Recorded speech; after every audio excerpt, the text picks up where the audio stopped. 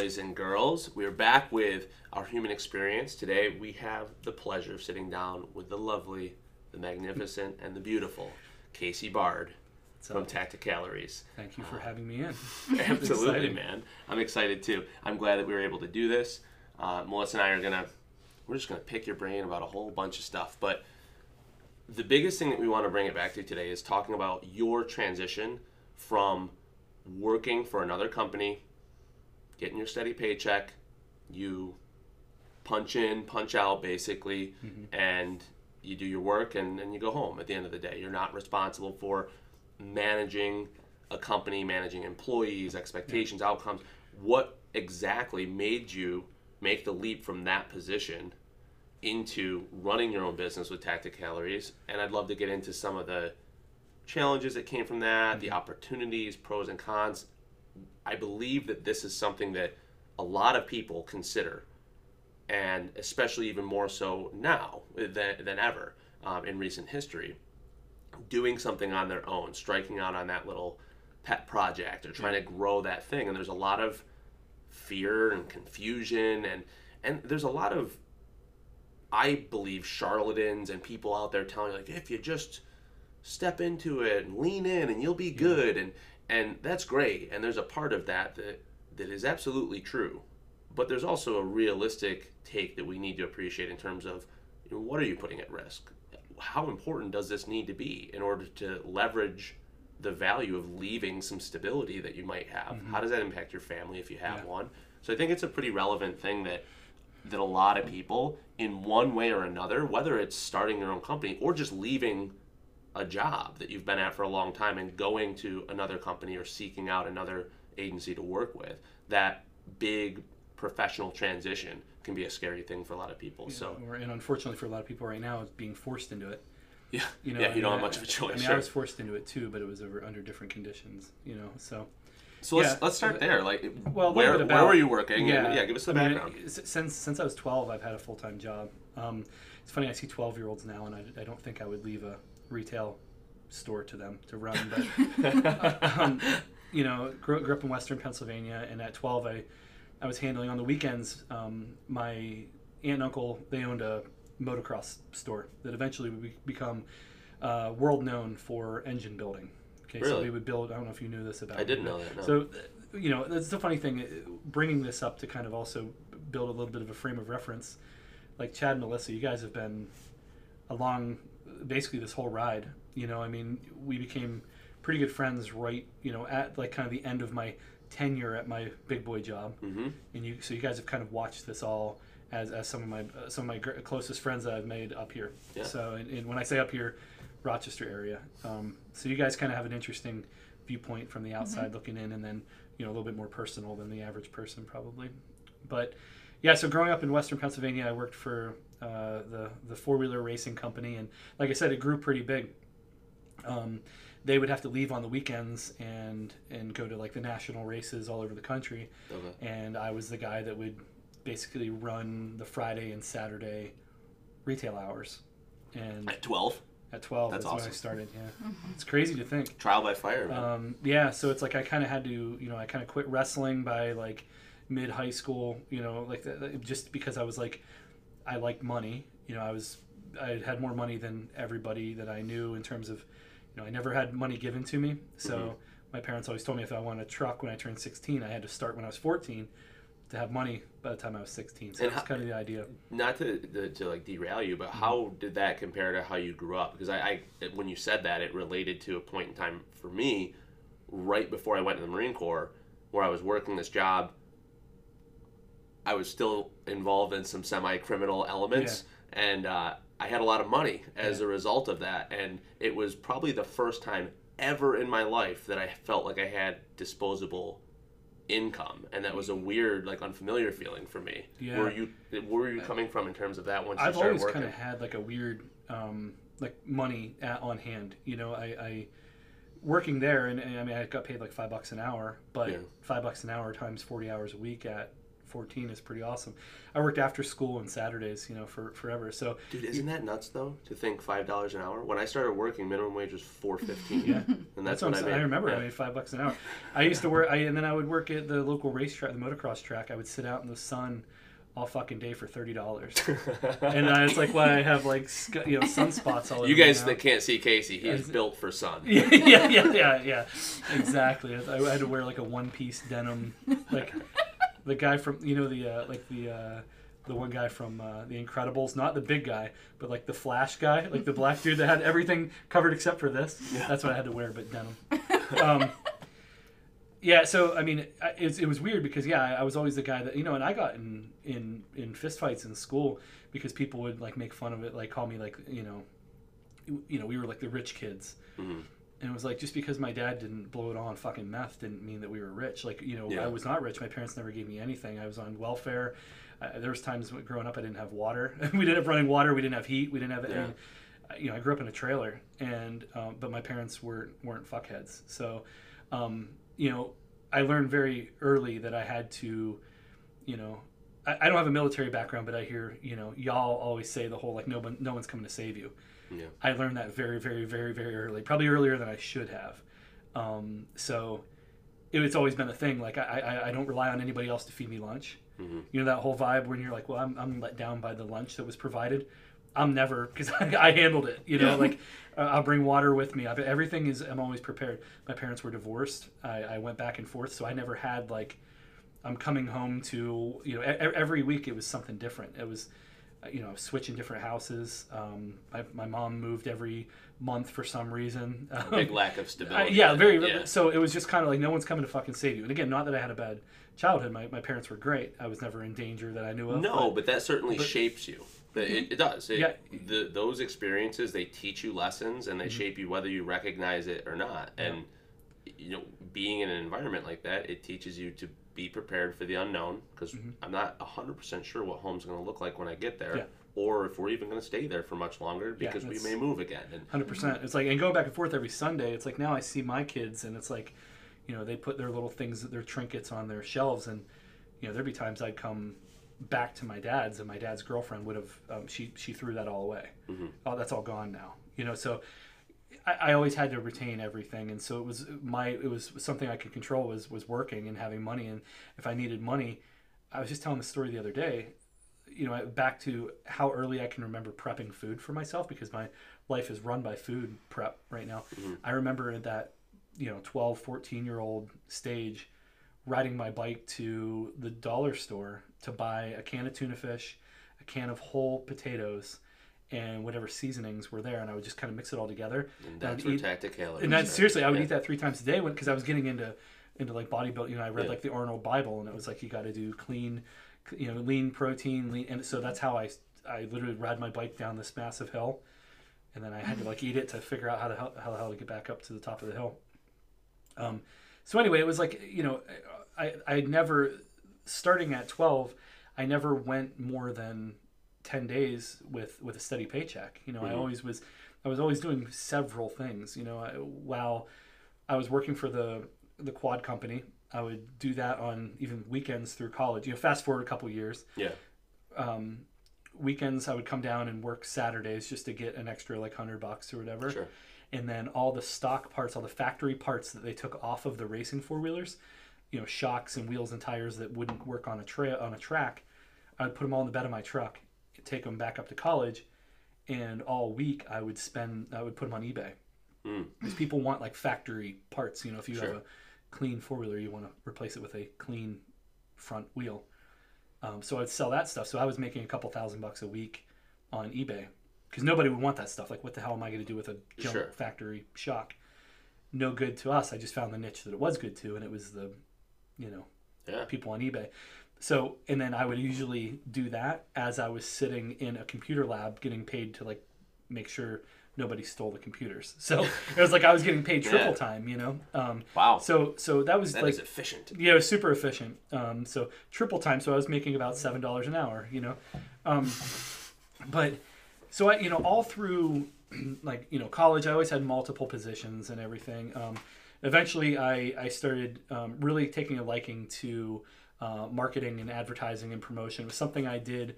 I developed websites and I did online marketing for people really, really early in my life, and it's something I wanted to pursue in college. So I like nutrition just through training and stuff, and I like marketing. So it's something I always wanted to do was market nutrition.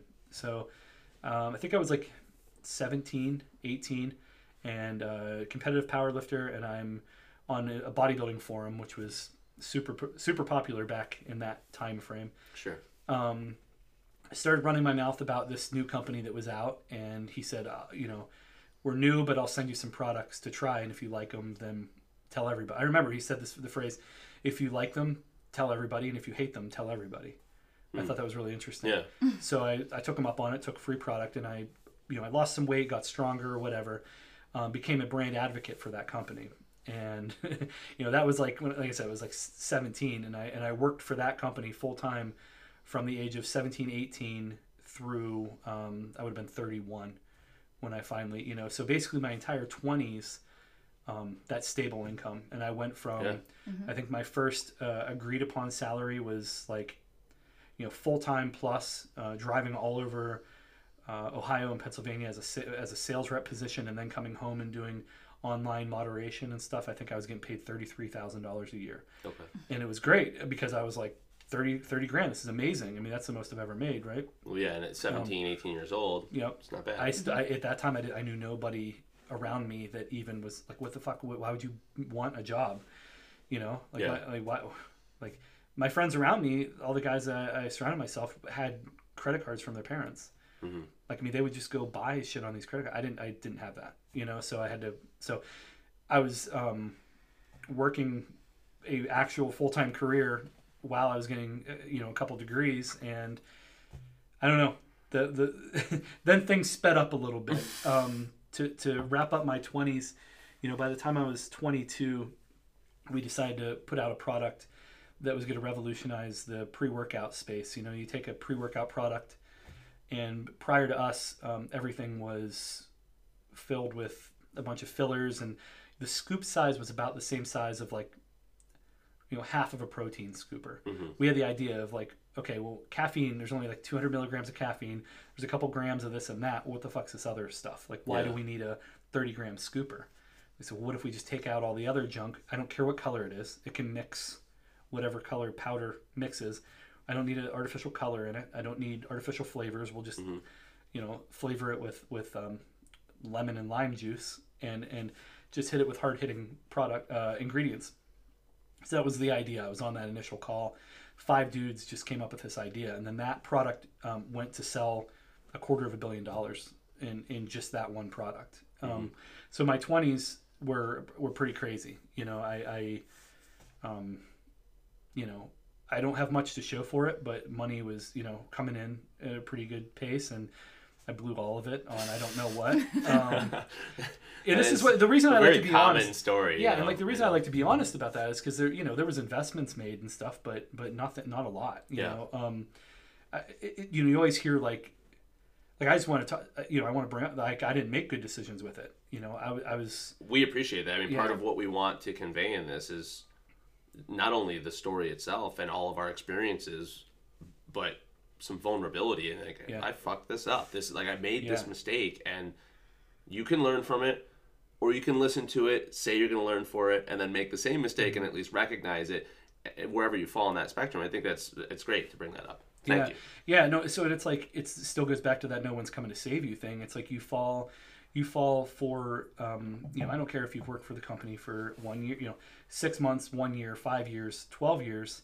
No, nobody's coming to save you, because a lot of times like motherfucker, the ship's going down. Like the captain is worried about what he's worried about, his life and his things, and the first mate's doing the same thing. All these different, like, no one's worried about little old you in the back of the ship, that your job was what? Yeah. Who are it's you? Irrelevant now. It was great when everything was sailing, and your job is to tie the fucking mast off. I mean, that's your job? Good, you did great. Well, the ship's going down now, and I don't give a fuck, because I'm trying to not die up here.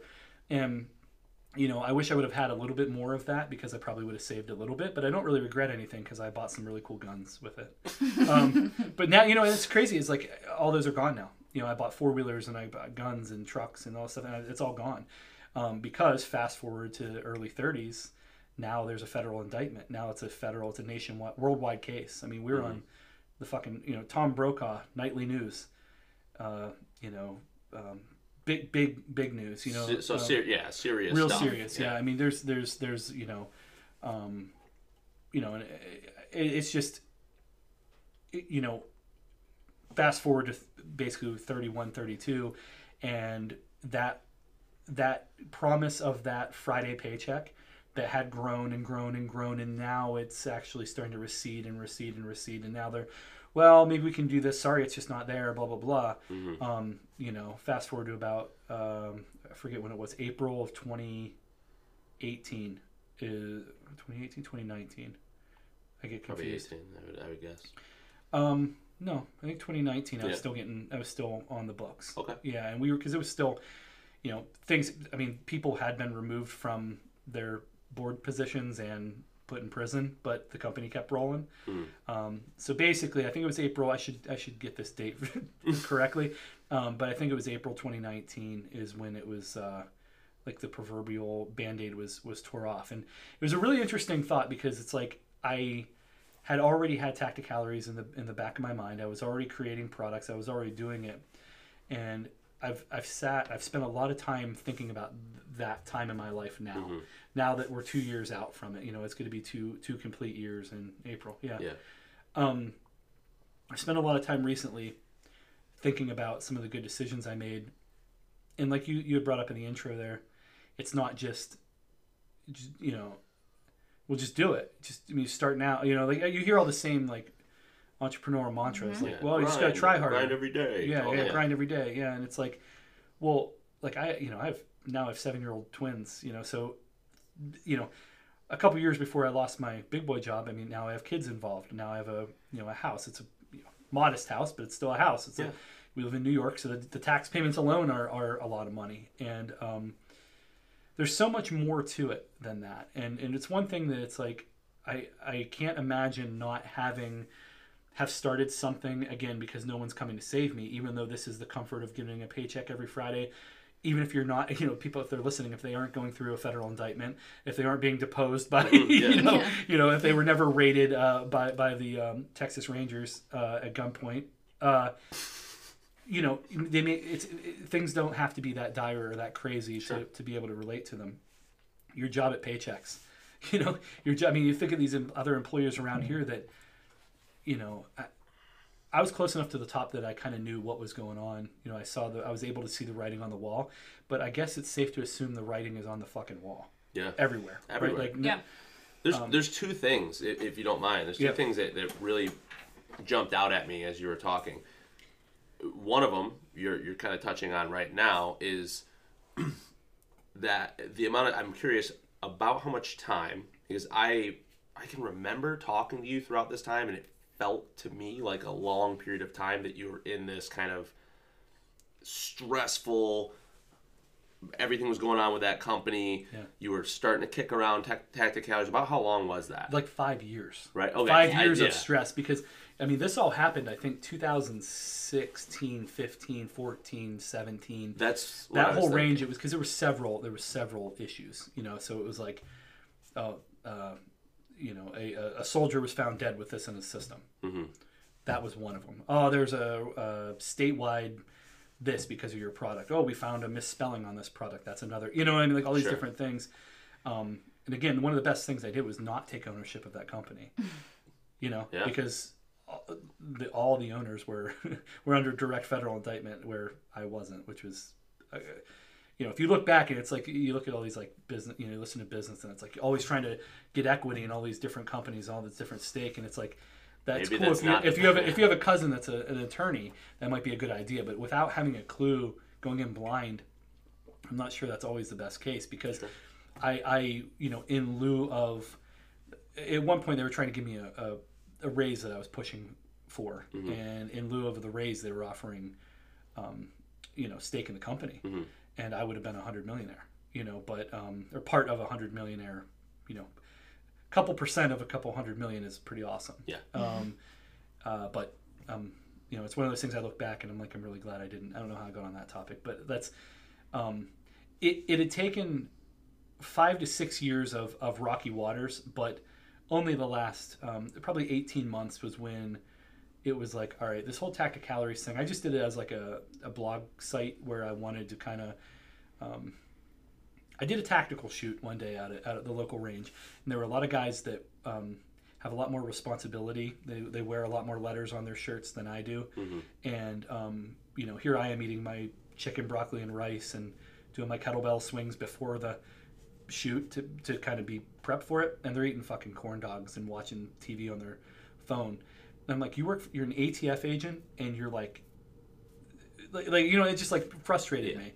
And so like I sat there and I'm like, what if there's probably some information I could give them on nutrition that would help these guys, you know what I mean? Sure. Like what if I just said, so I remember the one guy was like, you should like write this stuff down because you're funny too, because I was kind of being an asshole too. I was like, that's actually a really good idea. Maybe I can, with my pictures of like my steak and like a pistol sitting beside it, maybe I kind of write almost like an asshole, but talking to like that tactical population, like Sure. quit eating like fucking babies. So that's what I did. That's where Tacticalories started. So that was like probably, I would say, give or take 2 years out from me, prior to me losing my job. It was just a blog, I used Instagram as like a personal blog to just, talk shit to the tactical population that I'm not a part of, but I knew a thing or two about nutrition, and that's what I wanted to go towards, So Yeah. I spent a lot of time. So that's the whole name. It was just kind of a Venn diagram of, here are words that are related to guns and knives and flashlights that are too bright, and here's a group of words that are food and Tacticalories. So yeah, probably 2 years out.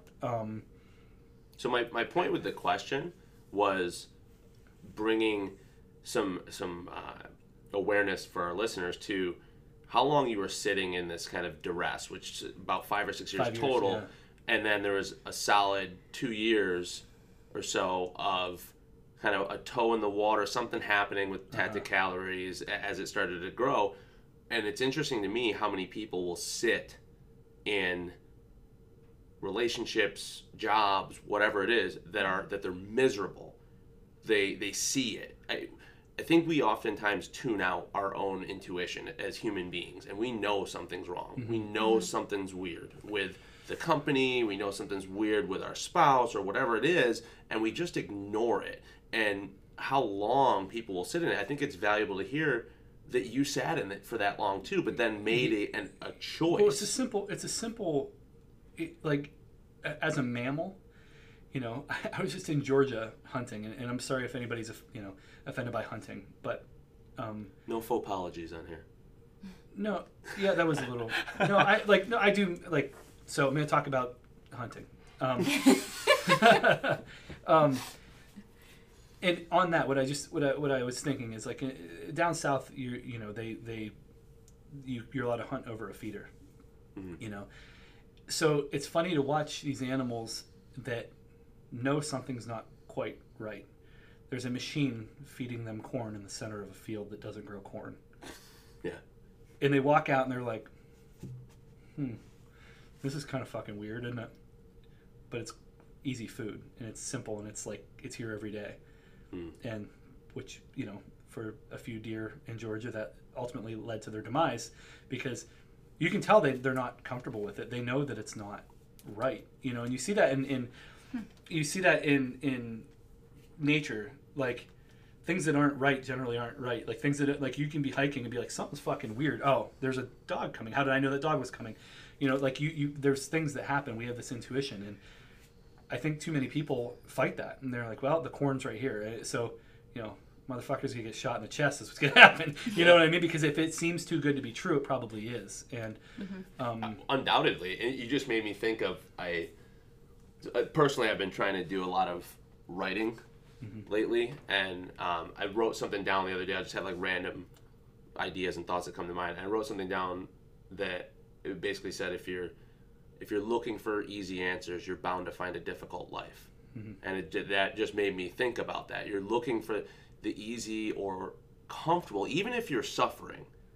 suffering can feel comfortable to people. So whether that's the job that you're in, you know, they don't. You'd rather sit in that known pain than step outside into the unknown, because it's just easier. It's easier to keep going to the same office. It's easier to keep punching in the same clock, even if you fucking hate every minute of your day there, or you're recognizing that something's not right and something's falling down around you. And one of the other points that I wanted to draw some attention to that you mentioned, and I don't know if you even noticed it, you kind of touched on it briefly, this idea, it was brought to my attention, and our attention actually, Melissa, years ago by Mike Bledsoe, who brought up people confuse having a job with stability compared to running your own company. If you run your own company, you goddamn know well whether it's doing well or not. There's no surprise Friday where you come into work and you get a pink slip. But you certainly could run into that working for a company where you're plugging along, everything seems fine. All of a sudden you're like, what is this? Federal indictment? Or what is this? You go into work, downsizing? We're getting rid of all of these employees, and you had no idea. Pandemic hits, I'm going, Well, and people are like, it's, okay, pandemic hits, and people are using this as an excuse to, like, finally I can fucking fire Deborah. You know what I mean? Like that's the thing. It's like, and you know what? Deborah should be using it as an excuse to finally I can leave this fucking job I hate. Yeah, because it's like when a tip, hot tip here. If you plan on doing this, wait to build an LLC, because when I did lose my, everybody's, I lost my 6-figure job and blah blah blah, and there's a lot of pieces that happened in there. But when I lost my 6-figure job, everybody's like, well, dude, you're going to be fine. There's unemployment for a reason. There's blah, blah, blah. False. If you have an LLC, you have a business that doesn't have to profit. It has the, quote, ability to profit. If you are... So I was unable to collect unemployment because I had... When you initially left. Yeah, because I already had formed an LLC a couple months prior, because I knew it was like... I knew it was months out now. It was like, okay, time to start, ramping up money from another source. So... Hot tip, talk to a tax guy about that, because so it's like, when I lost my big boy job, I didn't have unemployment. I had no assistance.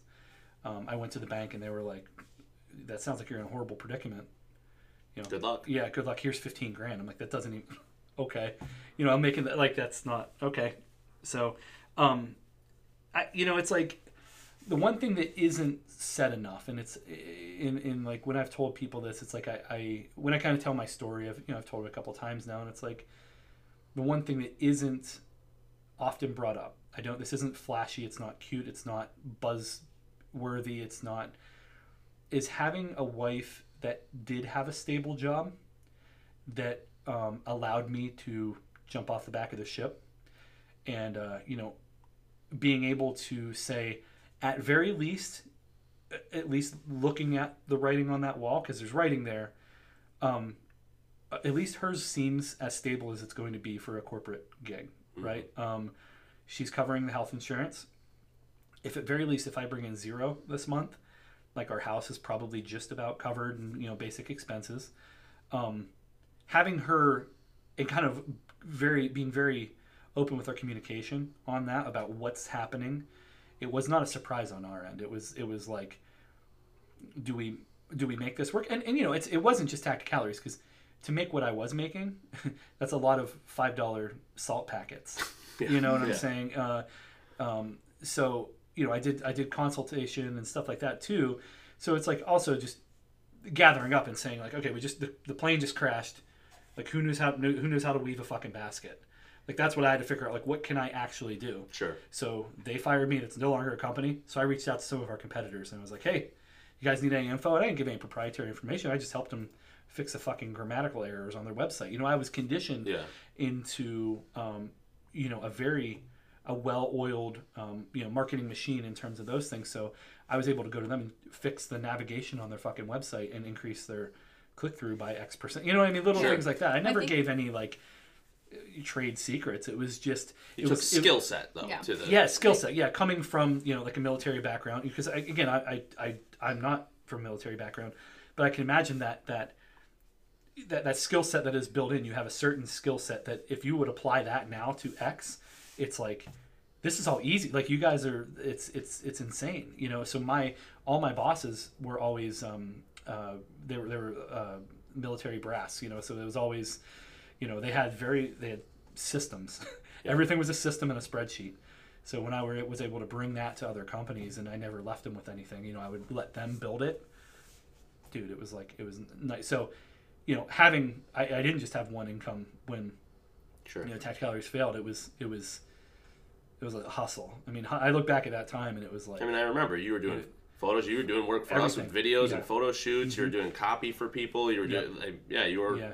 You had your finger in a million little pies. Everywhere. Yeah, because Tactical Calories wasn't there. It wasn't ready, you know. And then eventually, you know, I just talked to my wife. She's like, "At what point are you just gonna like focus on it?" Because I wasn't giving it my 100%. It was like it was just kind of happening, and we sold 100, you know, units this month, and now we sold 150. Now, like, what's it gonna take for me to give it my all in? And I just said, well, what if I treat myself like a fucking client?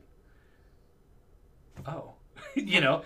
It's probably how you guys see it with fitness too. Like imagine if Chad Curtis was. You know how many times we have that conversation when we're personally struggling with something? Like, well, what would you say to your client if they said the same thing? And we've seen, like, throughout the years that we've been open, we've dipped toes into, like, should we look for another job or should we try to get money? Not even like, should we? We have. Yeah.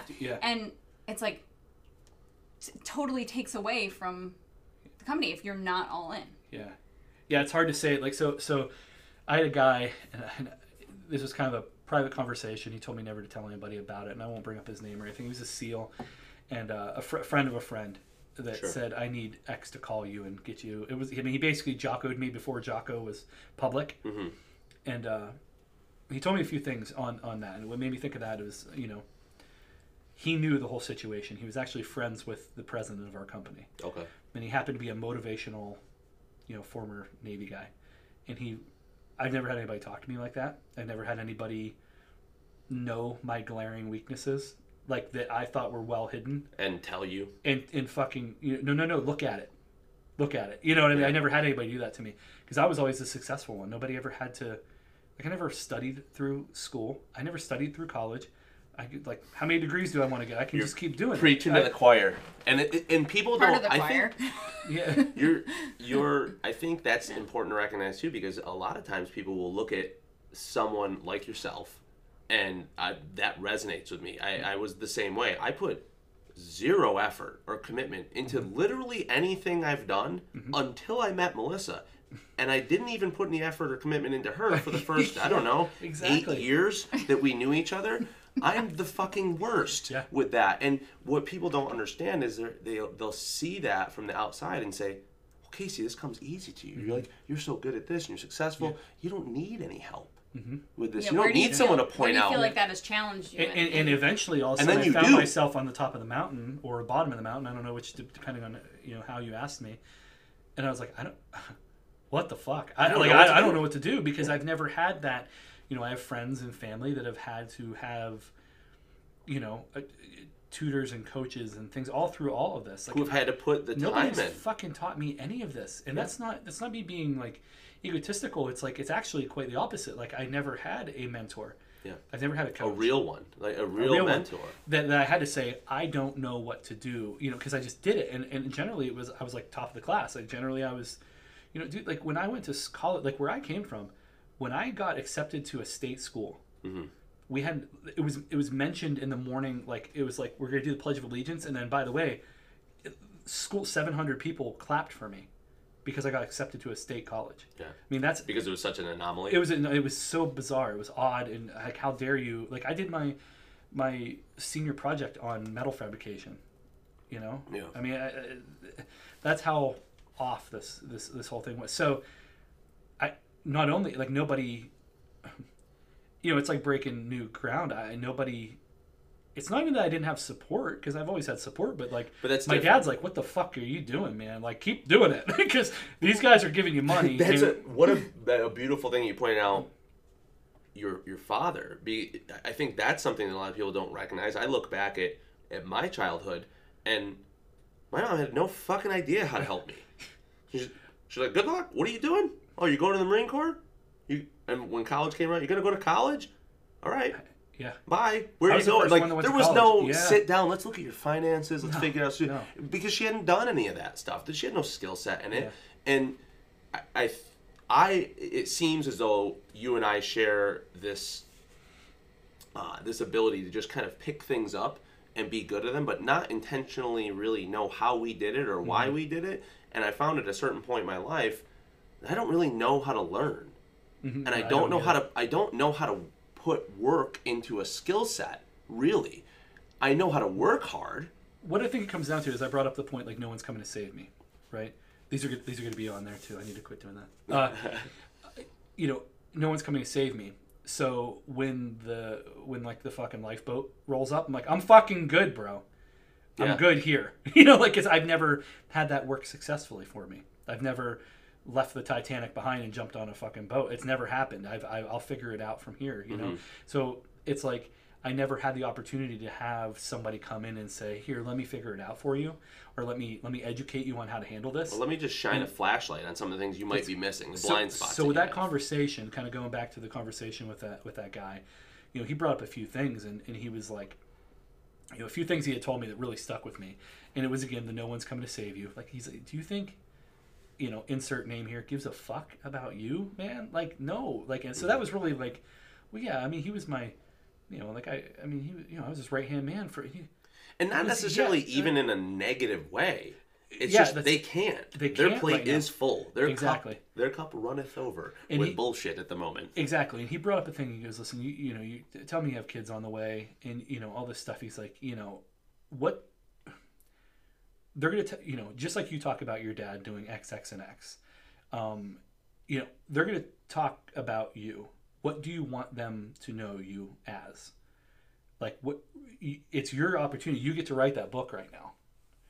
Is it the guy that just kept hanging on to that ship and just kept like this norm? And there's nothing. It's like, I brought up like earlier, and I'm having a little like, there's nothing wrong with a corporate job because that's like, there's nothing wrong with any of this. If you're like, if you're fulfilled and you go to work energized and you love what you're doing, even if you don't love it, but you feel good about it, if it's not sucking your soul and they're absolute not. Let's make this very clear, everyone who's listening. Not every person should open their own business, because that's another thing that gets put out there, is that you all have superpowers and you should all do your no.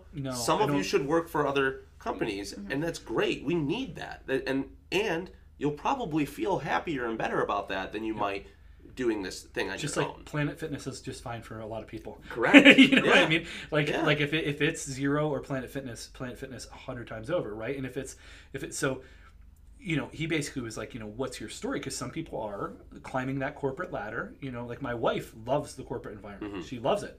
I fucking will burn the place down. I can't do it. She loves it. So she doesn't quite understand. She can kind of empathize with see where I'm coming from, but she doesn't 100% get it. But he said that. He said, what's your the legend of Casey Bard? What the fuck is that going to look like? Yeah. And then we start to talk, and he goes, what would you do if money, if you could just pick to get, make what you do now, like what would you be doing? And I kind of brought up the tacked calories thing. I was like, well, figure out a way to kind of do that, because I love that. I mean, it's everything that I like. When I was 20, I loved creatine. When I'm 30, I love brisket. So like, I want to figure out a way to go that route. And he said, okay, well then let's start that up. What's holding you from just switching, turning left here? And I started bringing up the money. And he goes, okay, you're talking, dude, you're not, okay. I understand this is a lot of money, but start dividing that down. And if you take, I'm just pulling, $5,000 divided by 5, that's only 1,000. So if you can find, what I'm saying? Like when you start dividing it down, he really laid it all out. He's like, dude, $5,000 times, if you divide that, if you get 4 clients and then X, like, dude, that's, could you get 4 clients today for $1,000? I'm like, yeah, I could probably get 10 clients at 1,000. You know what I mean? Like to just to reverse engineer it. Then he's like, but then there's that fee that you are selling yourself for.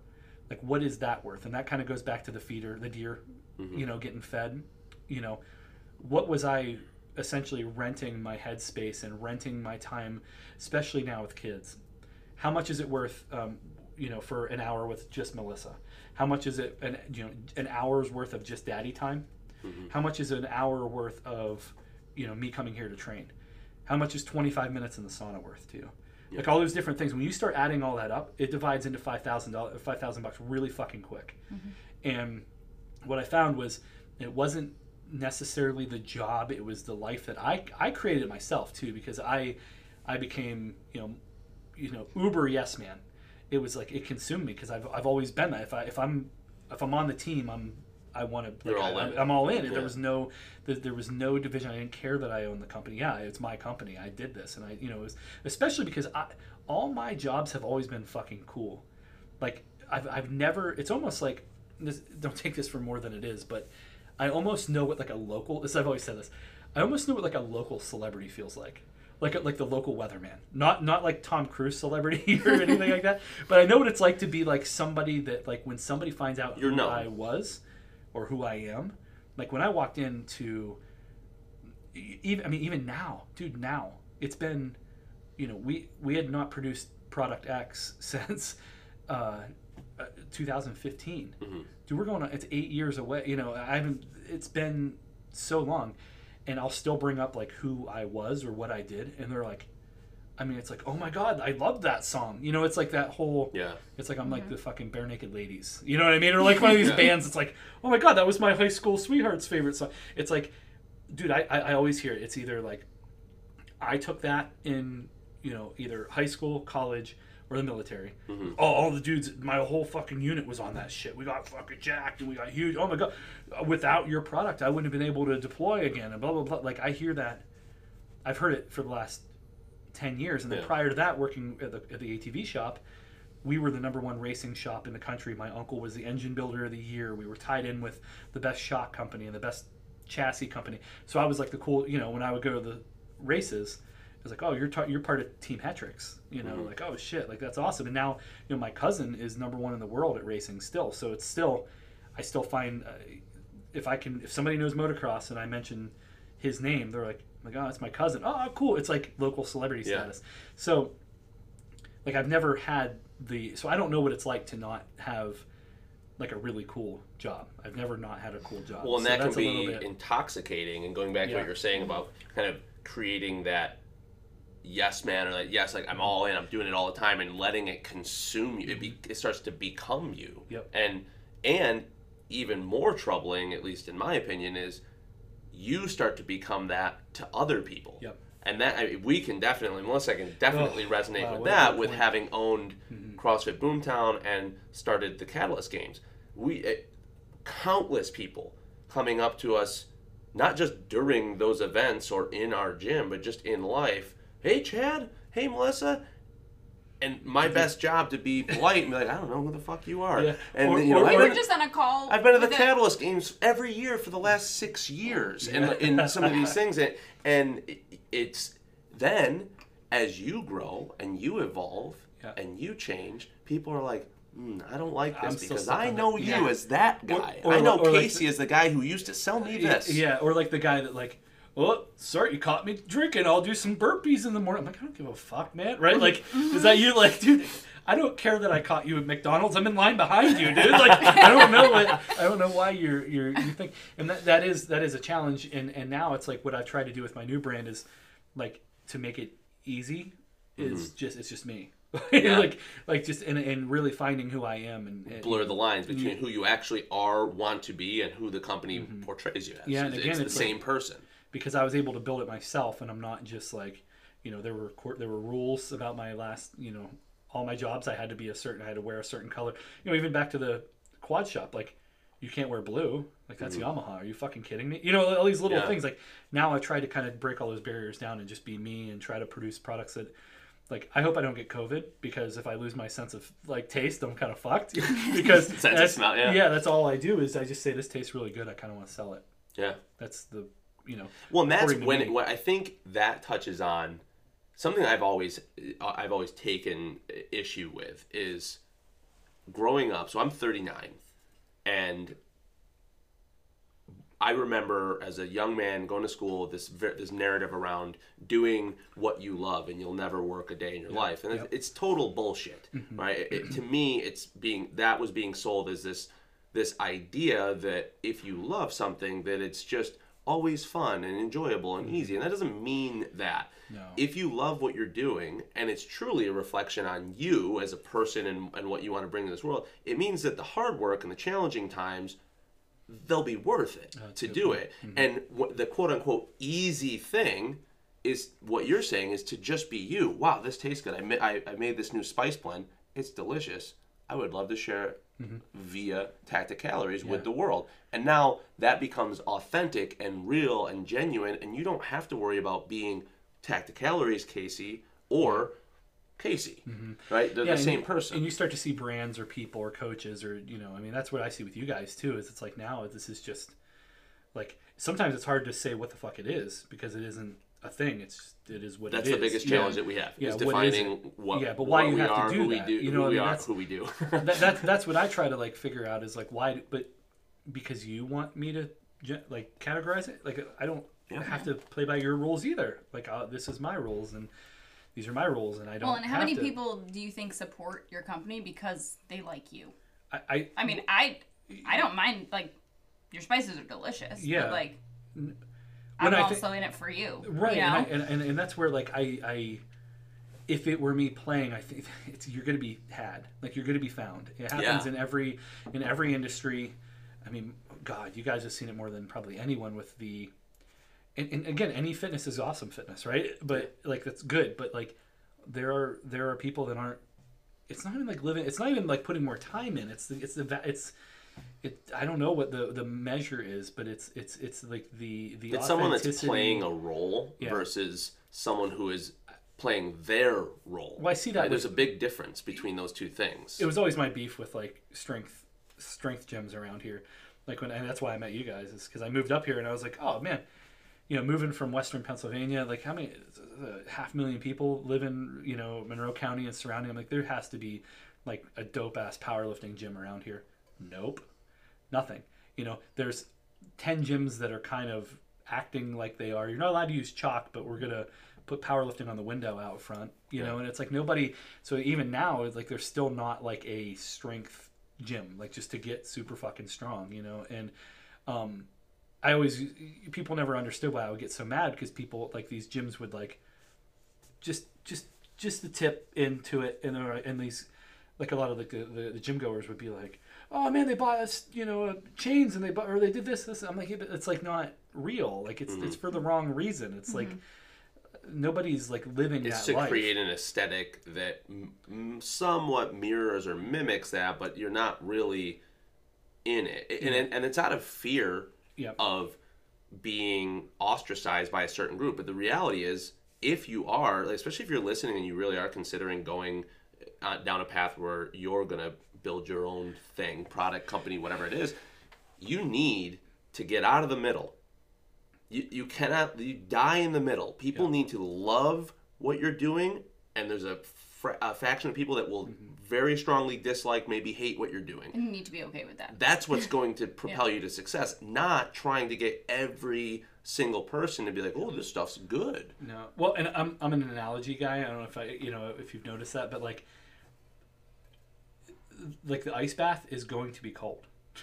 You know, what's worse is the people that when the ice bath is there, they like way worse. Just get the fuck in it. You know, like you have to just go in, sit down. I mean, you cannot waste time getting in an ice bath. And I think about that all the time. I'm like, well, this either has to be like fuck yes or fuck no. Like that has to be like you have to pick one of those two in order for this to actually work. And you know, that means something different for every scenario, but I'm all in. Yeah. Cash in my 401k. I got nothing. This is all I got. There's no other way. Done. There's no other way to really, whether it's your profession that you're pursuing or not, there's no other way to go about being authentic and finding your place without being all in. And the more that and I struggle with being indecisive around things, and the more that you are indecisive or you bring trepidation to a decision, and I love the ice bath analogy, the harder it becomes, and the less not only the harder, but the less valuable it is for you.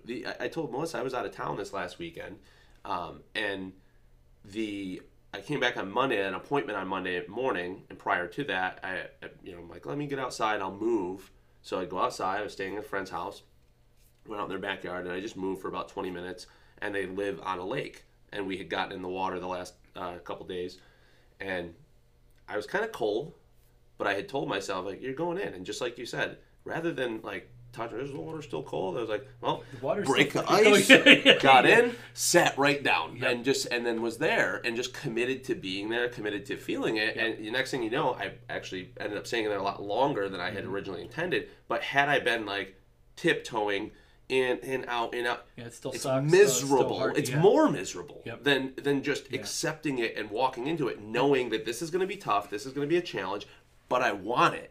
I choose it. So I think one thing we're missing here is like, okay, must be nice for these guys, right? It must be nice that, Casey had an idea, or you guys must be nice. You guys get to walk around in fucking yoga pants all day.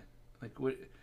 How does this relate to like the person that works at Paychex? Choice. Yeah. Well, when I think it doesn't mean you have to quit your job at Paychex. I think it just changing how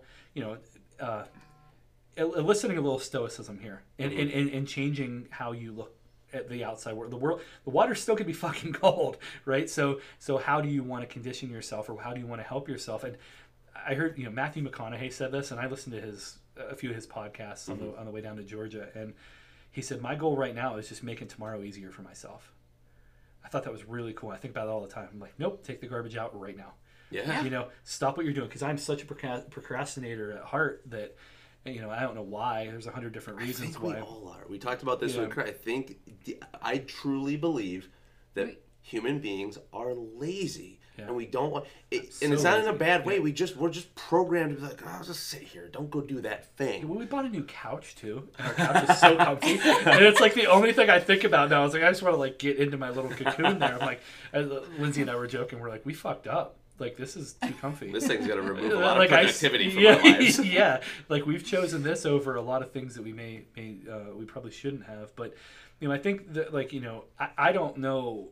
I can't be a voice of reason to somebody that is working a corporate gig and they really enjoy that, and that's something that they want to keep at, and it's super lucrative, and I have no other idea. But you can. I can't help there. You can though, because even within there, there's still room for navigation. Maybe you love your job. I was just talking to my sister this morning. Yeah, because that's the thing. I loved my job. I mean, I loved the time in the supplement industry. Yeah. I loved that. I didn't love all the stress that came with it, but I absolutely. I mean that. And then, towards the end, it was like, it was almost like a born again thing. Like, I thought I loved that as much as I could until I started to realize that I can make money, and it's my money, and it's like 100% of this is actually mine. When Tech Calories started to get. When I would hear 2 cha-chings a day, and then 4 cha-chings, and then the first time I had 30 cha-chings a day, it was like, this is pretty awesome, because it just gets deposited in my bank account. This is before I had any expenses, right? It's just like, this is pretty fucking sweet. But it's not just driven by money, but that was definitely what was. No, but I get what you're saying, and I think what I was trying to get at was even someone who is they don't want to branch out, they don't want to go start their own thing, but maybe they've been in this position for a long time, and they've become complacent or bored with it. It doesn't drive their interest as much as it used to, which is normal. It should be. If you've been doing something for a long time, there should be some sort of evolution that happens over time, whatever that means. It may not mean that you change jobs. Maybe you take on a little pet project within your role in that company. Maybe you do try and ascend and get into a leadership or a teaching type position. Right? I was talking to my sister about that as a mental health counselor. The difference between one of her coworkers that she met, her new job here, has been a counselor for 35 years and has never ascended beyond that role. Oh, wow. And she said that she's really not good at it. Yeah. And my sister was like, I also can't connect with someone that wouldn't. She's like, I want to go to that next level. I want to take young counselors under my wing and help teach them and develop them. And it's just a desire to move along in your career. So even if it's not leaving a job, and I definitely don't want it to come across to listeners that our goal here is to try and convince you to quit your job. If your job sucks and you hate it, Yeah. we're here to try and convince you to quit your job. Yeah. But Or at least create some boundaries around. sure, yeah, that's job. another great point is boundaries. But even within that, if you're feeling called or compelled to do more, to be more, or to just make some changes in what your role is, Yeah. let's do it. Like, I've heard it 100 times over. Like, fuck, man, if I could only do what you're doing, but make like fly fishing rods instead. I'm like, has anybody done that before? ready, go. Has anybody ever done that? Yes. Then why? Yeah. Why can't you? You know what I mean? Like, well, I I don't think know. that's a big hang up for people. Is like, well, you already make spices. I can't also do that, or you already do this thing, or that already exists. Like, why would I start it again? Like, there's a million spice companies out there, and you're still able to be successful. 100%. I mean, that's capital. I mean, I've been reading a lot on old writing about capitalism, and it's like, it's all making sense again. I was reading an old newspaper article of a guy that was just talking about capitalism and that it's like we just keep hearing like the negatives of capitalism because that's what people are bringing up, but this guy just talking about like, well, if the guy beside you is making a red hat, well, you make a blue hat with a red stripe, and you just it's I think people view that as like, well, you're my competition, as opposed to like, well, you're proof that it can be done. Yeah, that's so that's proof of concept. Yeah. Is a better way exactly. to look at it. Yeah, that's a really good point, and that's one thing. It's like a lot of the stuff I didn't come up with. It's like I found a company that it's the same thing I used to do with powerlifting and training and stuff. It was like, who do you want to look like or perform like or lift like? I mean, then well, nothing is figure truly out original anymore. See what they're right? doing. You put figure your out what twist they're- on it, right? Yeah, exactly. So it was like I found a couple businesses. I was like, fuck, I wish my business were like that. Whether it's like, I wish my office looked like the CEO's office did, or something like that. Well, Sure. obviously, I want that aesthetic. I want it that could be that aesthetic, simple. 100%. The same thing. Just follow them. It's funny. I learned that from Tom. Our buddy Tommy, Bobby Barbaglia. It really surprised me because I had come from a very toxic. In order to be a competition was a synonym for enemy. Enemy. Sure. Meant it was the same thing in the supplement industry, and I was still working, for the company at that point, and I was kind of helping Tom. I gave him the idea to come up with a website and all these different things. Well, he had initially reached out to one of like whoever was doing CrossFit apparel, funny CrossFit shirts, the best. Mm-hmm. He reached out and became friends with them. Yeah. And he one day he was like, "Hey, I'm getting on a call with Jake. Do you want to sit in the car with me?" I'm like, "Sure." Like, I'm good at hiding. Like I've done this before on conference calls. And he's like, "No." He's like, he's cool with anything. So he was asking him supply chain questions, Facebook marketing questions. I mean, anything. Nothing was off the table. Well, Tommy's also one of those. He's a beautiful example, in my opinion, of two awesome attributes. One, I don't know anyone else who owns his shit as much as he does. Like when he messes something up or he makes a mistake, like he just owns it. And I also don't know anyone who gives less fucks about asking questions that other people may deem inappropriate, or you just looked up this guy's number and called him. He's like, I mean, he was straight up. He's like, "Where do you get your shirts from? How do you print?" And the guy almost was like, taken aback because I'm sure no one talks yeah, to me. like, Yeah. So people are like, I've been looking at getting shirts like that. they beat around and the then bush. they don't say it. Yeah, it's the water's gonna be cold. Soft talk, baby. So, So he, breached the fucking door and asked them where they bought their shirts. Yeah, that's what he did, and I was really like, wow, it doesn't have to be. There was a time where I was at a trade show, and I saw an old friend from college who happened to be working for a company that was built on our back. Mm-hmm. And he walks by, and I was like, oh, like Tony, dude, Anthony, what's up, bro? I didn't know you were. Oh yeah. He's like, yeah, we're I knew you work for fucking Cellucor. That's crazy. It was C4. Cool. I almost got fired that day. I mean, for talking to him because I was in public talking to somebody from Cellucor. The enemy, right? Yeah, and he was just like, "What in the fuck?" I mean, it took me. I've never had anybody talk to me like that either. He's like, "What the fuck?" Are you freaked out on me. I'm like, "He's been in our ads before." He's like, "Yeah, but he had a Cellucor shirt on. You can't talk to him." I'm like, "Oh, okay." Never would have thought twice, Yeah. So conditioned me. I took that, and then for the rest of the time, I'm like, even if I saw people I liked, it was like, "Hey, what's up, man? Get the fuck out of here." I can't, you give the bro nod. Yeah, hey, what's up? And so now I'm an asshole because like I'm alienating myself and everything. So when I come to, see Tom do that with that, his, not even his competition, it was like the leader in the space. Yeah.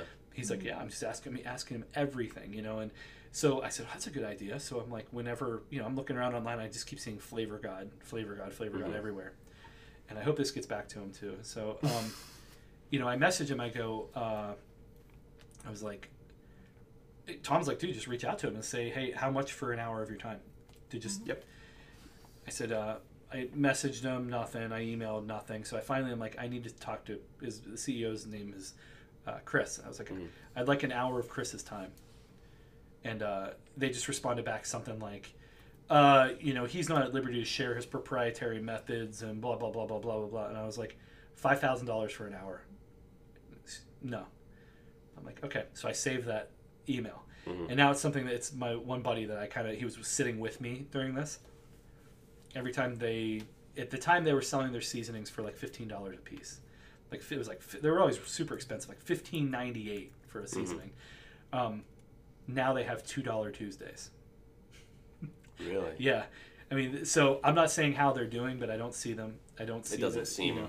They still have 2 billion followers or 2 million followers on Instagram.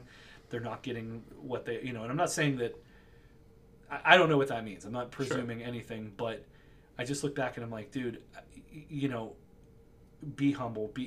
Don't have an ego. So now I've had that happen to me. I'm like, interesting you bring that up. I would love to help you. Yeah. You know what I mean? I mean, we tried to do it on the fitness side. I mean, we did, and we still do.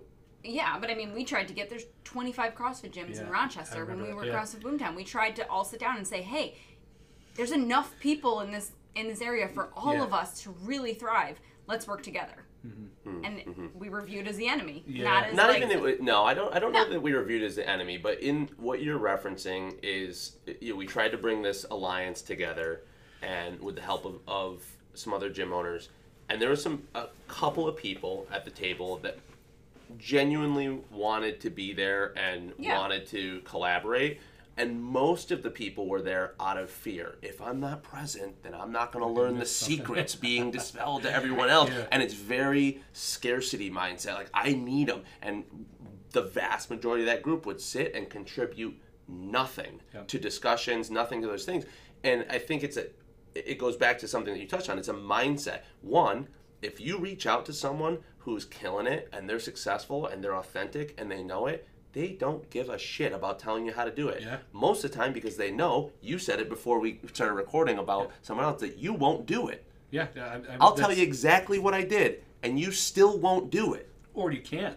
I mean, like some of the things, I told you about people reaching out, like, hey, cool stuff, but, all it basically is that artwork on the front. Who does your artwork? Like, there's 15 people involved with that product. Before it hits I'll tell you how to come up. Hire an old tattoo artist, or hire a tattoo artist. They'll do it for cheap. Go do it. Good luck. Yeah. Just rent a space, put stall mats down. No, they're called stall mats. They're from Tractor Supply. This is where you get them. That's how much they are. Yeah. Actually, if you go there and tell them that you saw them for this much online, they'll even give you a discount. So that's not. I mean, that's use sugar in that. It's not the whole recipe. You don't have the whole and I can tell you the whole recipe and you can still fuck it up, or you do better than me. Good. I'm not saying they're not going to do better. I hope you do. And that's what I told the one guy. He's funny as hell, man. This dude is so funny. He can make memes out of nothing. He makes these memes, like barbecue memes, and he wants to sell these seasonings. I'm like, dude, I would figure out a way to just make memes and maybe sell the memes to people. I'll buy these. Can I just pay you $500 a month to be my meme maker? Yeah. Because they're so funny, man. I mean, he's even using stuff from. I mean, it's so topical too. It's last week with the Capitol breach. Mm-hmm. He's when there people are climbing up the. He's like when the neighbors hear I'm cooking brisket or something. Yeah. I mean, they're all. It's always so funny. I'm not posting that, but it's funny. I just wish he would maybe fall into his where his strengths. Yeah, do that instead of he's in some of our talks it's he's overthinking actually creating the product, and it just keeps hitting these roadblocks, and it's almost he just doesn't have the skill set there yet. Keep doing this for a little bit. You could maybe make money. And I think that that's the point, is like, if you're good at something already and it's really you, I know so many guys that they should be making fly fishing lures instead of doing what they're doing right now. Sure. And you know, okay, how much are you making post tax, post all this different stuff? Divide that by a couple different options. You know, can you make cutting boards? You know, you can do fine woodworking. Okay. Divide it by thirds. You can make cutting boards. You can do, you know, countertops and this. It really, when you start boiling it down, it wouldn't take a lot to make that big jump where, like, wouldn't you like to just stand in your wood shop all day? Yeah, I would love that instead of doing this, you know? Yeah. Dividing it at first, and now it was almost like you had to divide it in order to kind of make the jump make sense, to get a little bit of that security, which is what I did. It was divided 100 different like you said, I'm taking pictures and I'm doing everything, and then then you just kind of see which one's working, you know, and which one you kind of want to stick with. And then I kind of regrouped, and I mean, I told you guys, unfortunately, I'm like, I can't, I don't have a fucking, I'm not even start to taking my own consolidate the stuff that's working, that's meaningful, that you're being drawn to, and you start to do away with the things that they served a purpose for a period of time to bridge that gap. And now you say, I'm not doing this anymore. I'm gonna, here's a recommendation. You do a nice job of even saying, which I appreciate, is I'm not doing photography for other businesses anymore, but here's so and so that I've been working with. I recommend them, and that's an even better. Like you're just continuing your own evolution by doing that. Because that bridge, like, it's gonna be tough when you burn. You know, when you burn a bridge, like, just be a like, you know what I'm saying? Like if you would have reached out to me and I'm just like, fuck you guys, I'm done. You realize how much money I have right now? I think it would have been a little bit different. You know, I don't think I'd be sitting right here, but it's all, I don't know, man. I just think that we can all find a way to squeeze a little bit more out of ourselves too, and even if it doesn't become a financial, if it's not like a financial interest, if it's not like you're trying to quit your job and you want this side gig to make $100K a year, like, it's more than that. I mean, finding new hobbies and finding, you know, that all this conversation could be related to hiking more, biking more, 100%.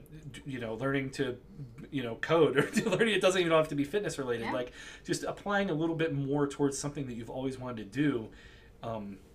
Know that the water is going to be cold. Like, I bought that fat bike, and I started mountain biking a little, and it's way harder than I thought it was going to be, especially because, you know, big 300-pound ginger storming through the woods. It's not easy. Sure. And it was almost what drew me back. I'm like, this actually, I don't have the balance I did when I was in high school, or like, it's like I want to buy a bass guitar again. I want to kind of get back into just jamming on my little guitar at night and stuff, instead of sitting doing nothing. And it's like, I know the water is going to be cold. I just got to do it. Like, it's not. You Yes, just gotta and do it. Yeah. It's gonna be cold, and it's gonna suck. You get in your dough. And it's good. I mean, it's going to be super confusing for 18 months. You know, like the fat bike. Like, I didn't really start to get any better at it. Like, a little bit, but the learning curve, jiu-jitsu. Like, the learning curve is I've been the ever-present white belt. It just, I don't get any better. I can wrestle a little bit. I don't get any better at jiu-jitsu, but I enjoy it.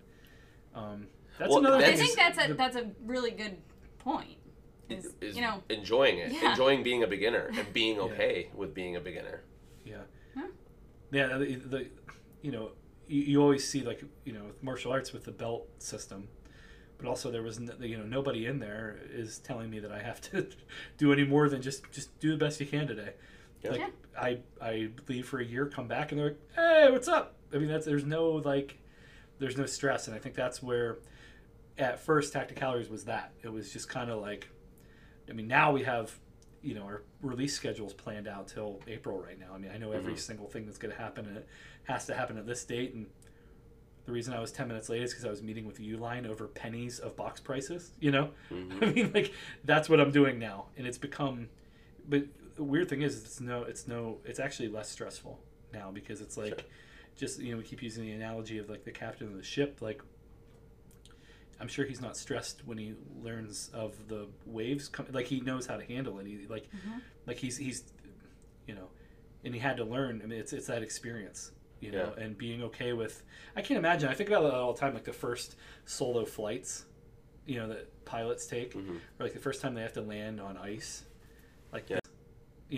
pilots take, or like the first time they have to land on ice, like the amount of fear, like we don't, like, bro, that's ordering labels from somebody is not comparable. I think asking someone where they get their T-shirts from. Yeah. I always think of just how easy I have it, and it's like just try it. I don't know. What's the worst that could happen? I think something that popped into my mind that I've been coming back to a lot lately, and as I reflect on it and think about it and write about it, I realize it's something that's been with me for a long time, which is this duality and this balance or this dance between opposing forces. And whether it's relative to someone pursuing a profession of owning their own business or starting their own company or whatever, or a passion that's just hobbies, whatever that is, for whatever reason, we carry this expectation that it's going to be one thing. This is going to be great if I start mountain biking. I'm going to love mountain biking. Yes, and you're going to hate it some days. You're going to be frustrated by it. You're going to be elated by it. You're going to be exhausted by it, energized by it. It's both. Yep. It's both things. It will always be both things. You fall in love with someone and you marry that person. You're not going to be happy the rest of your life, every minute, every day. It's going to be both things. You're going to be angry and happy and sad and joyful, all of those things. So whether it's a professional, this is going to be so much easier for me to do because I love it and I'm comfortable with it. Yes, and you're going to be irritated as fuck when it won't go the way that you expected it, or someone doesn't understand your way of thinking it's going to be both, no matter what. Post office loses your packages. Why would you bring that up? But it's but for what? Like, what's the end here? And it's for you and your family, and it's for me and my family. And again, not with a corporate job and retiring and pension, all these silly words that these other people say. I don't speak French, so I don't know what they're saying, but retirement and pension and that? Severance. Health insurance? Severencia. I don't, anything that you're doing for that ends is like what I guess that's where I find, like, when I boil it down, like, what I'm doing here is because it's like I have to do this either way. Like, I do believe in, I'm not living off the land. I do, I'm a consumer. I like buying things. I like the freedom that we're starting to have in terms of, like, our personal finance.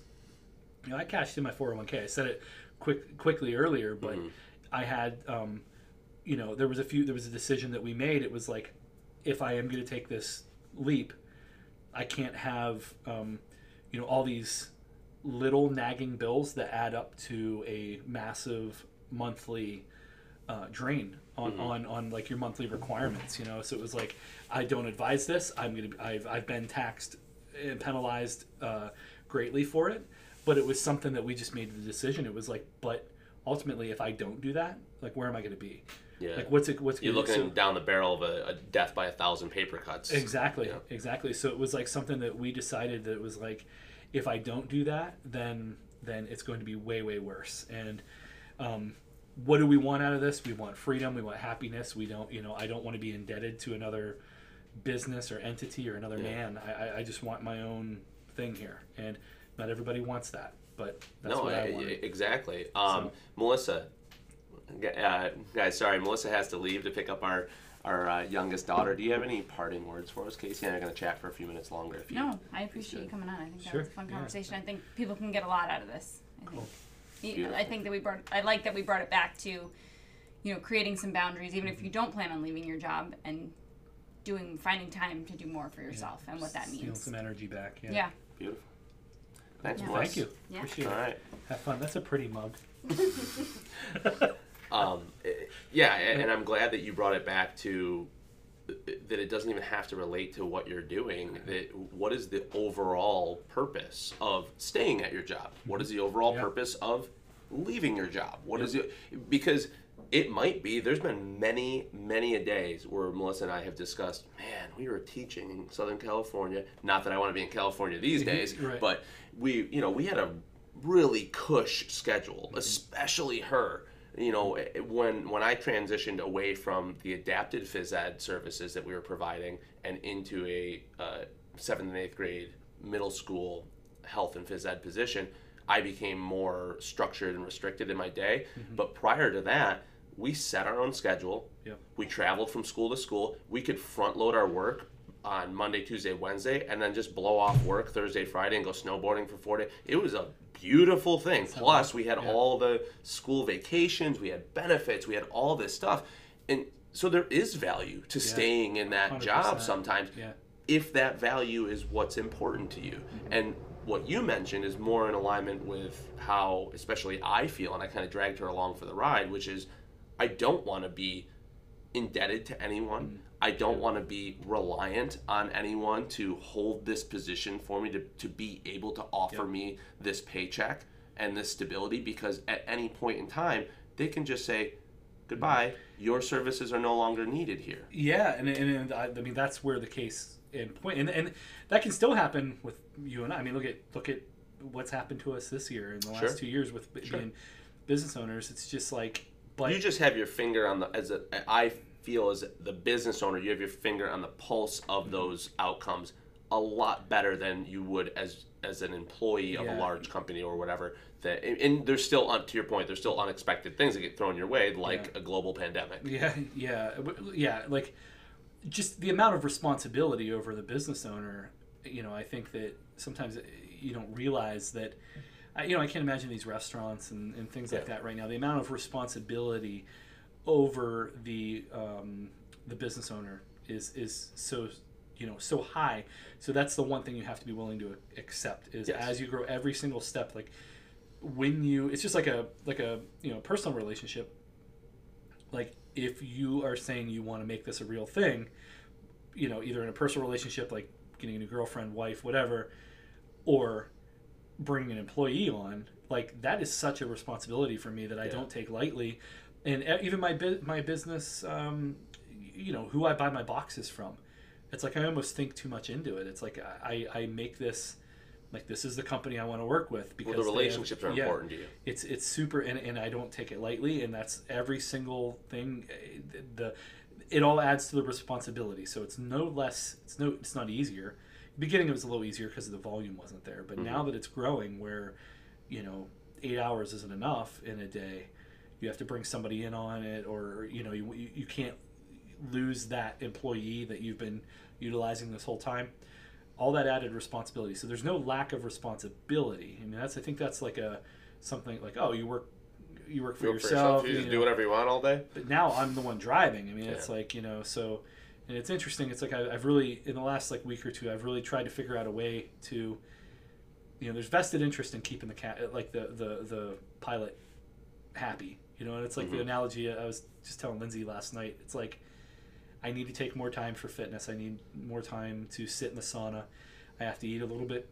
I mean, maybe cleaner just to make myself so my brain works better. My body will come after that. But I use the analogy like when you get on a plane and you see like overweight pilot hurry up and jam himself in there before the people get on with his McDonald's, and it's like, fuck, man, I don't really want my pilot eating not McDonald's. necessarily the image I was hoping for. Yeah. I mean, but you see, and the same thing, you're walking, in or off of a plane, on or off of a plane, and you see, chiseled jawline, strong, looking like he's, like smiling, energetic. Happy, you can tell he's been sleeping. You're like, okay, this guy's looks healthy. Like his body, like I don't need to worry about you fucking. So why not consider yourself that pilot? Yep. I mean, like that's going back to the McConaughey thing about making tomorrow a little easier.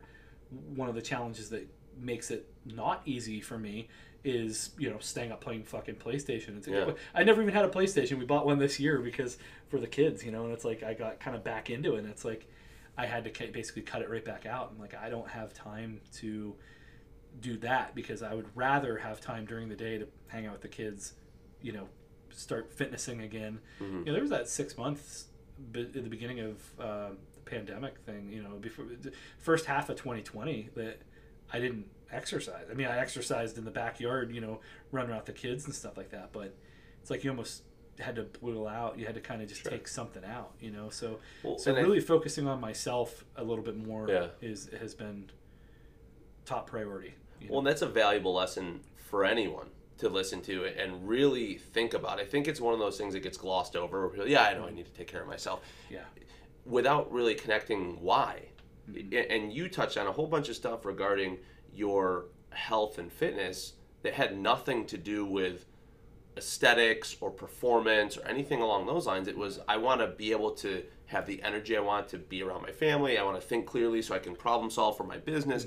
It made me think of, within the last 6 months or so, I had been really interested in like plant medicines and plant medicine ceremonies and things of that nature for quite some time, from when I replaced Tom at Warrior Salute. It was something that I was kind of looking into specific to veterans at that time, and I had a strong interest, and an opportunity presented itself I don't know, maybe 6 months ago or so, maybe longer, where someone introduced me to a group that's offering some of these ceremonies and stuff, and I was actually down at one this past weekend.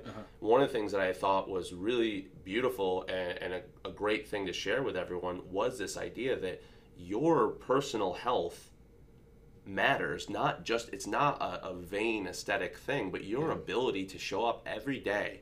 And this was by the man who was running the ceremony, talking to people in there, and it was really motivational because he had like 70% of his staff there, which was cool. Like, it was super cool. And he talked a lot about where they're taking this business and this thing, and that all of this stuff that you guys are doing, what you put into your body, how you take care of yourself, the space you give yourself to decompress, to de-stress, that serves every avenue of your life. It serves your family, it serves you, your business, your productivity, how you feel, how you show up to everything you do. And I think that things like fitness and sleep and, eating well, they get put into this box of vanity, and I don't need to do that. I'm just focused on taking care of my family. Yeah. It's an integral part of taking care of your family. It's an integral part of starting your business, of growing your business. It's not to get political, but it's wishing, like, I hope Biden kicks ass. Like, I hope he does well. I hope he eats well. I hope he you don't want you don't want the pilot to be eating McDonald's and sipping on a fucking shake. Yeah. Like, I hope he doesn't. So why do that to yourself? Like, why not? And it's something that it is weird because it is so closely related to vanity and like numerical performance. Like, if you don't have, because especially coming from powerlifting, sure. I mean, 501 pounds is different than 500 pounds. Period. Yeah. So trying to detune that a little bit, and how much time do you want to work out? Well, 35 minutes. That's not 17 minutes isn't enough. It has to be 35 minutes. Like, trying to like unfuck my brain out of that and just like, and then also like, okay, the last 2 weeks hasn't worked out for me. Like, that can't be a glaring reason why to not do something Start today. again. And what does starting mean? Always start again. What does starting mean? Like, hopefully I can work out today. If not, like, right now I'm finding myself like punishing myself for not, every day it's like I wake up with a race to figure out how to exercise. Like, that's one of my biggest stresses. Yeah. And so I have to kind of look at that and say it can't be that, because when it starts to come down to it, when like I think I might be able to train around X time, the anxiety starts to set in, and it's like, well, fuck, is that really even enough time? Well, what am I even gonna do? Fuck, how am I gonna dress? Like, what am I gonna wear? Like, like all these things start to play in, and it's like something that my wife and I have been trying to figure out, because she's been doing the same thing with cycling. It's like, well, sometimes she's like 15 minutes is just kind of like the warm up, and then she gets into this, so, well, I only have 15 minutes, so I'm gonna do a HIIT workout. Well, is that even worth it? Am I even feeling it in 15 minutes? Like, all these different things. I found for some reason that anxiety has been creeping in hard for me, way more than anything like with work. It's almost like I had to give up the fitness end of things to be able to focus on, like, I don't know if I'm a good business person or not. I guess the time will tell, but I didn't go under this year. We did all right. I figured it out. But it's like I almost had to give up everything I knew about fitness to just dive it, to because I used to sit and listen to listen to podcasts and read ebooks and listen to interviews of you know, training towards what I wanted. Sure.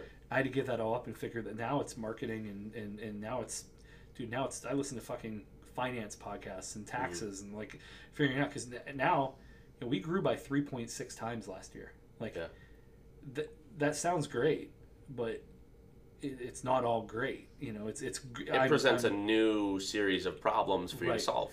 So I'm solving those problems as opposed to how do I take my deadlift from 565 to 575, now 670. You know, like, I don't have time for all that right now. Yeah. So now I'm trying to kind of boil that down and say, you know, recently, like, my workouts have been, but when you go from like all that I knew was powerlifting or all that I've ever known, so trying to kind of figure out that balance, because there's also a lot of times I'm like, I don't want to do this workout, so I'm not going to. Like, this doesn't even sound fun to me.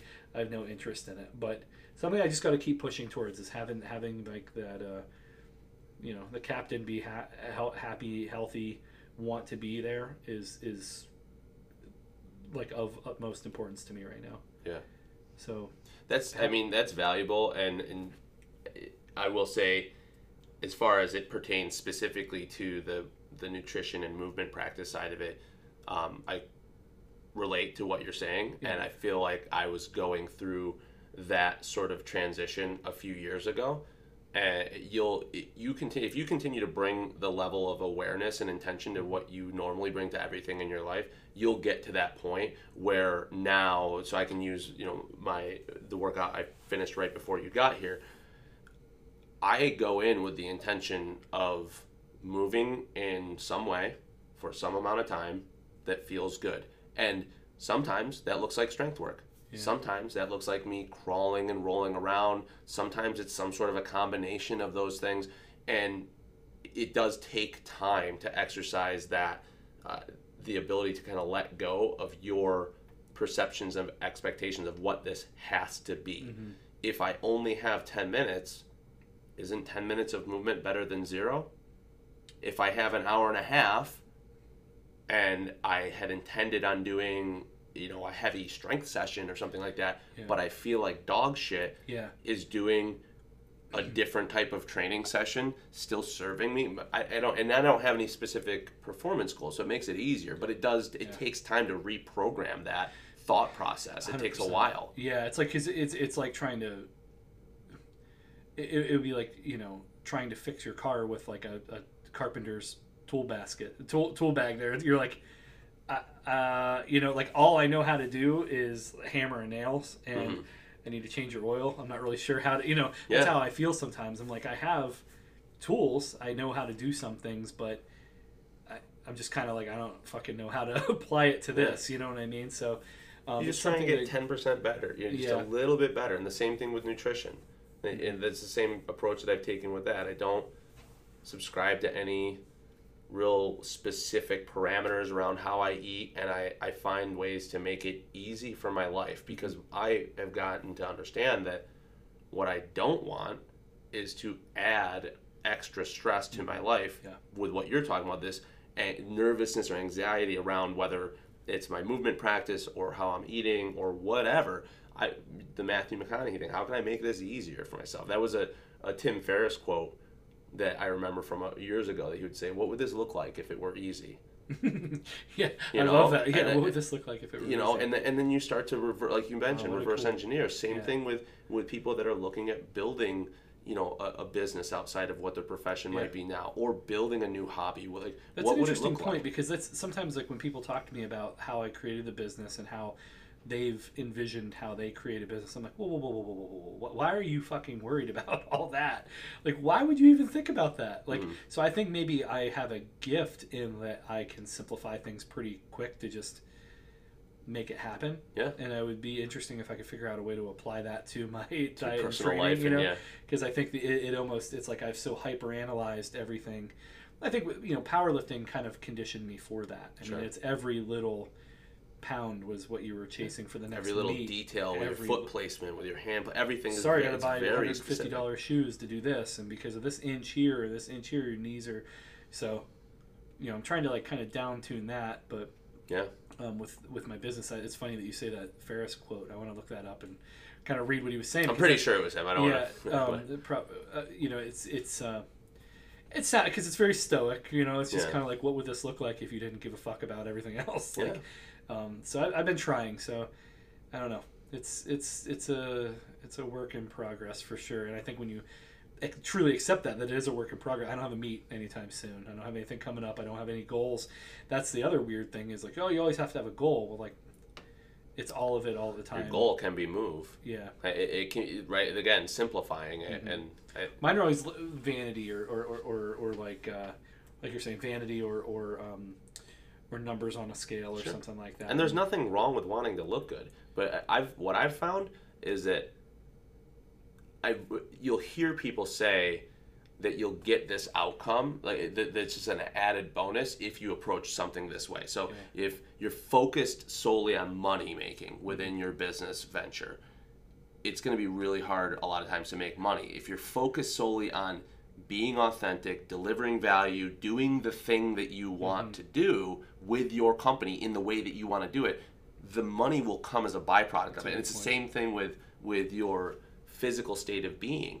If you're focused on the process, if you're focused on these things that you absolutely can control, I can choose to move every day.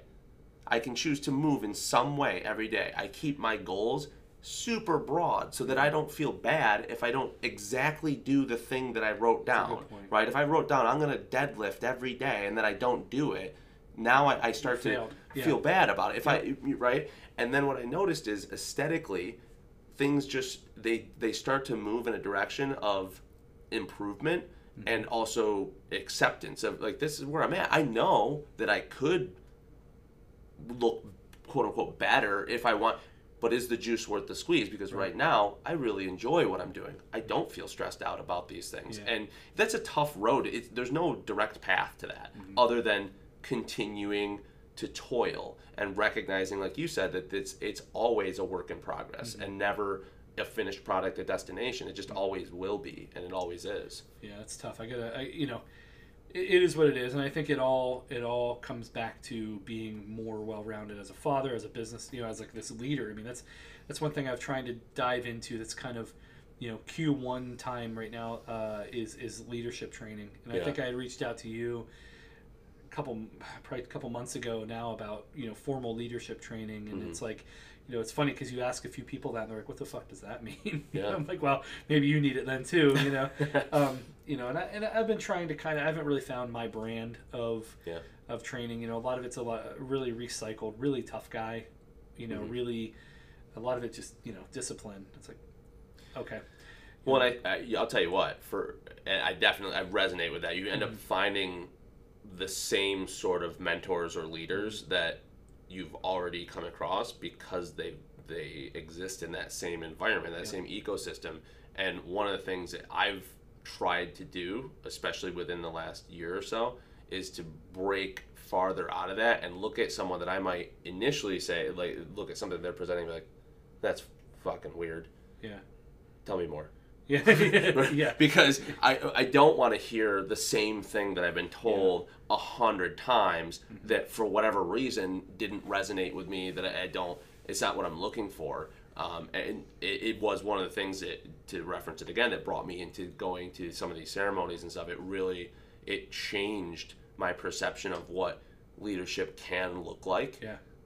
And not to say that is the way that leadership needs to be done, but it is a different way versus, I can very much understand where you're coming from with the strong, stoic, you're a badass, you grind, you work, you wake up early, you do this thing. The way thing. to run a 5K is to run a 5K. Yeah. Got it, pal. Got it. But, so you're talking like the leader of the ceremonies. Yeah. Yeah.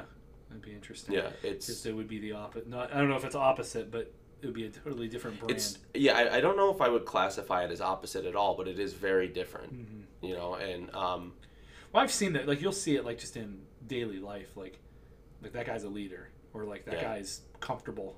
You can feel it. In someone. Yeah. It's funny. I've told my wife about, there was a dad in one of the it was one of their like preschool classes or something. I'm like, something about him I envy, and I've never even talked to him. Yeah. I don't know what it is. It's not just his looks. It's just like there was something that I could tell was like, like he's at least on the outside, it's like he's winning as just like being a man. And I don't know what it was. It was like something good, and it's like I wanted to learn from him about how he like just handles his shit. You know, it just looked like he. I don't know. It was just a vibe. But that brings us back to kind of at the beginning of our chat. We talked about our human intuition, and without going too woo woo, you know, we do exude energy, and this is something that for years Melissa was super critical of me about. That she's like, you don't understand. You carry a very strong energy, whether it's good or bad. Yeah. And she's like, so when you walk into a room and you're pissy and you're an asshole or you're down or whatever it is, she's like, you drag everyone there, whether they want to go or not. And the opposite, when you walk in and you're light and energetic and joking around and having a good time, you lift everyone. Yeah. And she would have to remind me of that a lot. And I've really, especially the last 6 months, really started to recognize and appreciate that, not just about myself, but people in general, as to why you would see that guy and be like, I don't know you. I don't know anything about you, but I can tell there's something about you that I would like to have in as a part of me as well. Yeah. You know? Yeah, I found that a lot with like, you know, I believe in that and I feel that until it's like sometimes I'll go home and almost like my guard's let down. And it's like I just kind of let my stresses of the day turn me into kind of just a negative, just like, oh, we have to fucking cook dinner now. You know, one of those little pissy things. And that's one of the things, like, you know, my wife, our communication is better than it's ever been. She'll be like, you're being like, before it was like, you're being negative. And I'm like, fuck you. It's because I need to be. Like, you know, because shit sucks. And it's like it took my ego to kind of drop to say, when she says that you're being like, why are you being like this? I stop and go, I don't know. Why am I being? Let me unpack that. You know. Yeah. So it's weird is how I've been looking at questions for. They're not like, it's not to provoke a fight. It's to provoke like thought. Like, why the fuck am I acting like this? Probably because I've trained 1 time in 2 weeks and I do have that over me. It is a stress. I'm like, I know I need to be moving. Like I want to be training. I just haven't like. I think it's also like, you know, probably the closest thing that I'll ever feel to like the dude that, you know, like the dude that was like this badass QB in high school. Like he's never going to feel that again. Yeah. You know what I'm saying? He's never going to feel like, you know, winning the game for the, you know, going to playoffs or whatever the hell. He's never going to feel that again. So I wonder if I'm, you know, chasing that sometimes and it's a stressful, like I'll never get to feel like, dude, the day I missed 700 pounds above my knees, like I just pulled 675, going for 7 was probably one of the craziest experiences of my life. I mean, I had people, you know, I had a whole room of people taking pictures and videos and stuff. It was like, you know, I was one of the last people like in this deadlift run that we were all doing. And like I'll probably never feel that again, but how do I feel close to that, you know? And it's like, well, and even how do you, if you're chasing, there's no two moments in our lives that will ever be identical. So if you are chasing a very specific one, and again, I get what you're saying with that, with a host of different things. I think a lot of people can relate to that.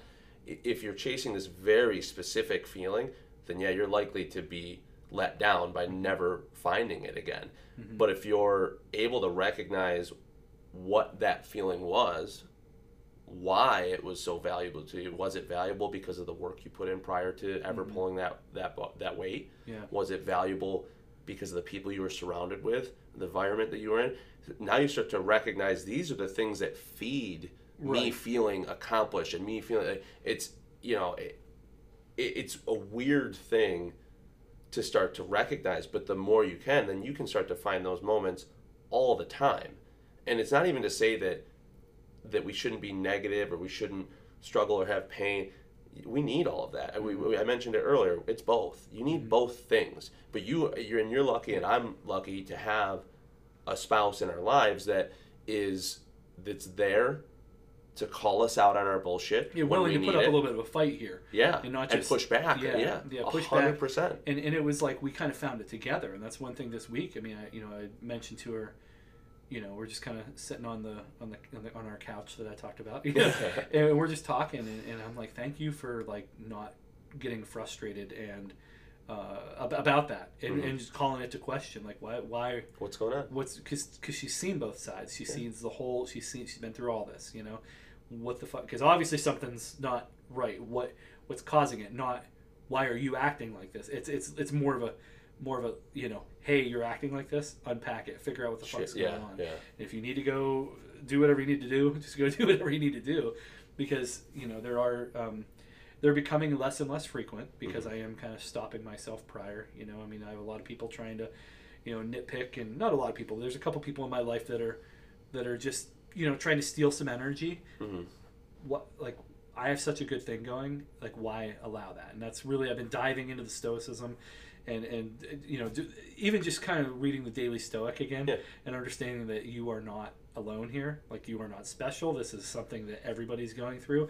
It's really reminded me of that, and that you're not in control of all that. You're in control of this. Your reactions, your perceptions, yeah. Yeah. And I think really, you touched on a really good point that a lot of people could take, whether it's in making the decision to start their own business or managing the reactions around their family, is space, taking a breath.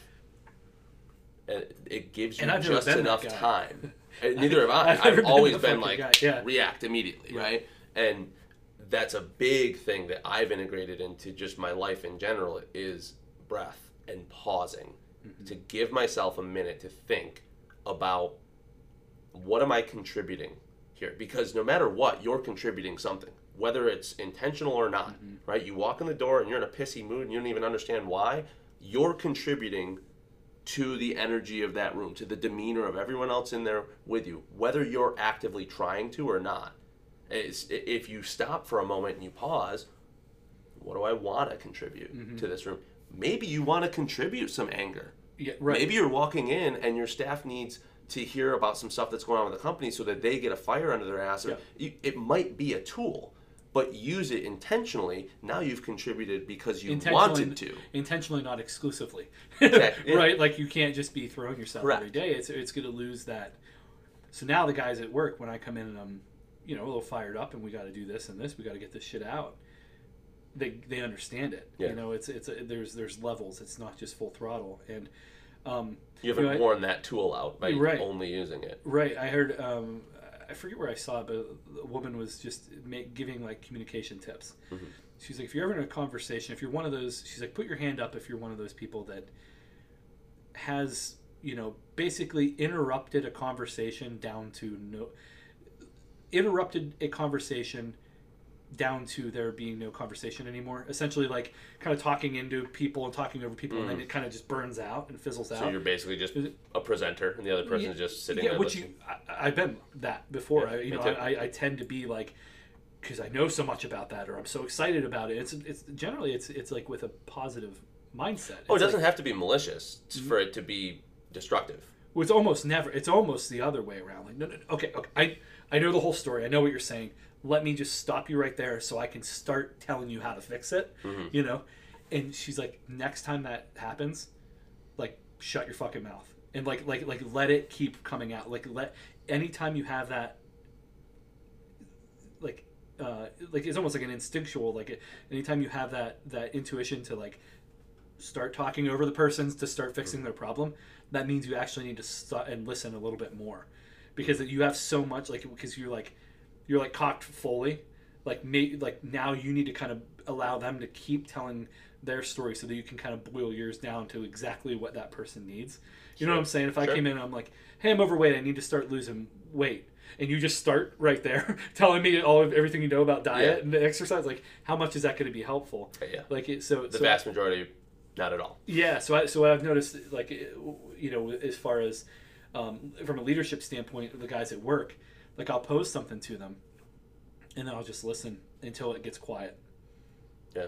And then let it get quiet for a second, and sometimes there's, like, a little bit more to say. And then it's like, okay, now you're empty. Now I can figure out, I think a lot of times in my past, with my wife, my kids, whatever, it's like you just start talking, or you start trying to fix a problem, and sometimes you can't fix it. Like, especially if you don't even know what the problem is. So I've really tried in the last couple weeks since I heard that tip to just, like, keep my mouth shut, because I find myself jumping in and jumping over it and trying to just, I'm too excited coming into it. And that's really been a helpful thing, especially so many of these conversations are done digitally or like over the phone or, Zoom, and a lot of times you may not realize that there's like a little bit of a delay or a little bit of a pause there, and it can really make you sound like an asshole even if you don't realize it. And Sure. The case in point was when I was doing a podcast a few weeks ago. I felt like I sounded like very, very ego driven. It was all about the cadence of our conversation, because like you and I are sitting right here, there's no lag, and we're talking, you interrupt me, this is pretty general conversation. There's a dance. Yeah. But there's also the pauses are very important too.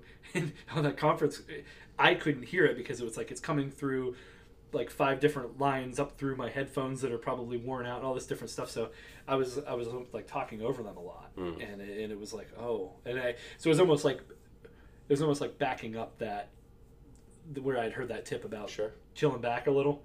I'm like, because I could see myself talking like that. No, this is how it is. Yeah, I mean, it brings it back to, again, what I've been really focusing on the last year or two is principles that can expand out from just one area. It's applicable in my fitness, in my communication, in my business, and breath and pause are a huge one, right? I mean, everything that you just talked about was about taking a little bit of time, whether it's just a moment or 10 minutes for your staff to discuss a problem or a challenge that was presented, right? It's just taking that time. And that even applies to, Melissa and I were talking to Kurt Bernardzik about language recently on a couple podcasts ago. And we talked about goals around eliminating certain filler words, utilizing affirmations versus negations, getting rid of the word but and replacing it with the word and when you're talking about things, so you're not qualifying a statement with that. Yeah. And one of the things that I brought up to Melissa, she listened to the interview and said, wow, I didn't realize how much I say like and Yeah. And we talked about it. I said, when I started working at Warrior Salute and presenting all the time, I had to really, really practice slowing my speech down. Much to your point, being excited about something, knowing about something, nervous, standing in front of a room full of anywhere from 10 to 150, 200 people, I needed to intentionally slow down in order to pull those filler words out, in order to give people the room to stay with me, especially if it's information or knowledge that they're learning, that they don't know already. Yeah. Right? In your head, you've already codified all this stuff. You know where you're going, so you're going 100 miles an hour. And it's funny, her and I mentioned it on another podcast, bringing this up, that she'll sometimes criticize me for reading when I read stories at bedtime, for how slowly I read with them. Right.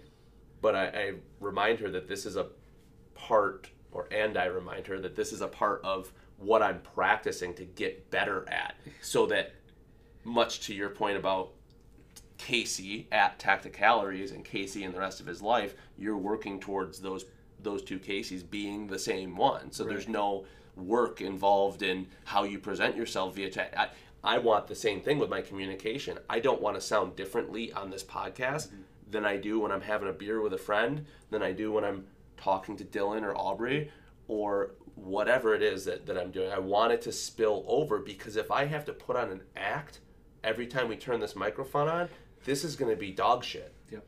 Right? If I have to put on an act every time I talk to my daughter, she's going to smell that on me. Yeah. Kid, you got 2 kids. Like, they are ferociously aware of everything that's going on around. They may not be able to really put it into a clear statement about what they're noticing, but they notice everything. And they will smell your bullshit on you a 100%. Fucking mile away. Yep. Yeah, and it's boiling it down, man. It's like asking questions about their day and really giving a fuck about it, slowing down and really trying to dive in. And now, with us doing so much, remote learning and stuff like that, I mean, there's negatives to it, but there's also having a real hand in this.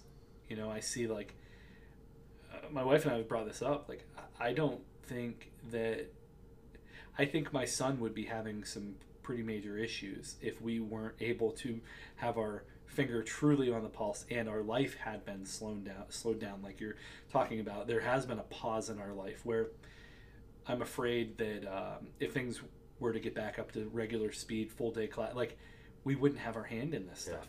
We, some of his challenges that he's been having, he passed kindergarten and he doesn't know how to do this, and this. Like, bro, like you have to. Having us kind of figure out how to be educators and how to give him what he needs to figure, learn his brand of learning, to be able to give it back to him. It's been really, it's almost like, I just feel really lucky that we were able to catch it. It's like, because like my brother had a pretty severe learning disability. I saw eventually got to the point where they're like, I mean, I don't know, man. Just get him through. Like, he deserves it. He's a nice kid. He deserves. Like, keep pushing him through. And which is that nice thought, but how does that serve him long term? Exactly. So being able to create our own kind of brand of education for him, slowing down isn't always a bad thing. To slow down and be able to actually see how these kids are learning. And Chloe's like myself, and like you brought up, you said you were the same way. Like, she has no. Doesn't have to put much work in, and it's just kind of there. Yeah, she just kind of she does the work, but it's just kind of like, all right, can I go get on my tablet now? Like this is kind of done. Like and Mason's still, trying to really figure it out. It's not really sticking, so it's hard for me too because I don't. We talked about never having a mentor. Like, I don't know how to teach like this because I just learned it. So it's been a really unique thing, and slowing down isn't always bad. It's been nice. So I talked about the negatives of not being in the gym as much, but my Lord, I've never spent. I can't imagine a time in life without this pandemic thing that I would have the graces of being able to spend this much time with my kids at all. If that wouldn't have happened, 2020, I still would have been up. Everything would have been. We're at cruising altitude now. Things are really moving. Our wholesale game is really picking up, and all this different stuff. And it's like, I can't imagine if I weren't, kind of like forced home. It's like that forced vacation thing. I feel really lucky to have had this shitty year. Yeah, it wasn't all that shitty for me. And I was just going to say, it was really shitty for a lot of people, and there were definitely some bumps. So lucky to have some of the things that we had. We have a camp in the southern tier that isn't out of people. It's not out of price range for most people either. It's just we just did it, and it's like it's nothing special. It's at a campground. It's not like I have an amazing. It's not a $5 million lodge on a lake or something. It's not that. It's a camper at a campground. It's a couple grand a year. But to be able to have that when shit was hitting the fan and we had a bug out, when people were like, don't leave your homes. You can't walk around North Ponds Park because everyone's going to die if you to keep the kids away from it. Oh, that was this place. That was our gym. I mean, same thing. I can relate to that. Everyone's going to die. And for us, it was just like, if we didn't have getting out of Monroe County, because you would get out of Monroe County and people are like, what's going on? It was like we're in this like echo chamber of negativity of like what's today's thing that's going to kill you. And, so think about this to tie all of what you're saying back into the idea of business and going into business on your own and some of the challenges.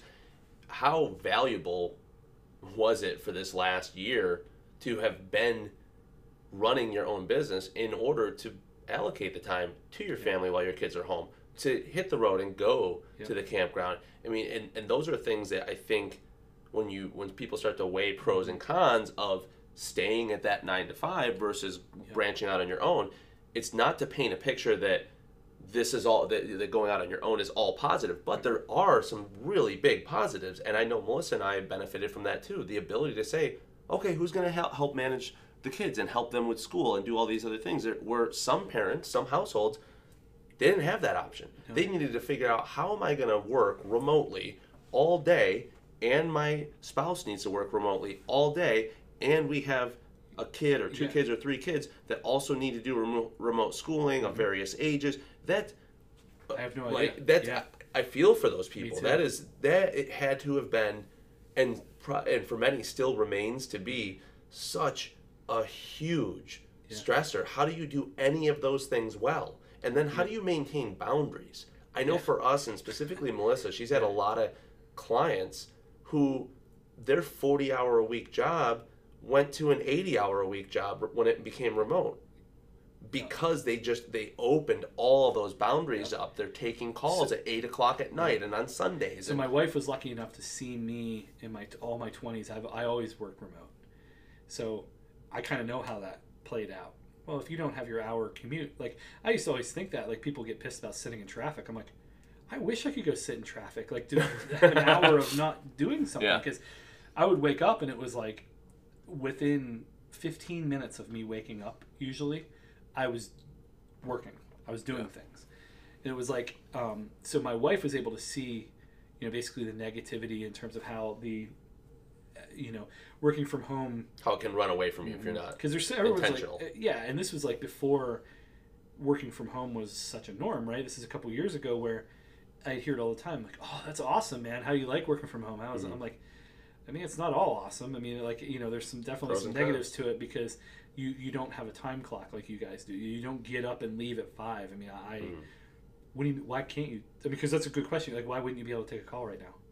Like, you're home, your computer's at home, you're working for, right? I mean, like, that's a pretty valid question. I had that question asked me. Like, why? What do you mean? Why can't you? Yeah. Why wouldn't you be able to? So, my wife was able to see that, and it was the same thing. You use the phrase boundaries. We use the same exact phrase, boundaries. I said, it's just like a dog. Like, if you never let him go past those trees, he's going to be interested in it. But eventually there's going to be a natural boundary figured out where, like, right now, our dog does not go out of our yard. We don't have invincible fences or anything, but he just is like, that's like Never Land over there, man. Now he's been 4 years old and he doesn't know what's behind our pool. Like, it's just, that's where the Yeti lives or something. But I think that's, you have to establish those, and you just cannot, it's like non-negotiable.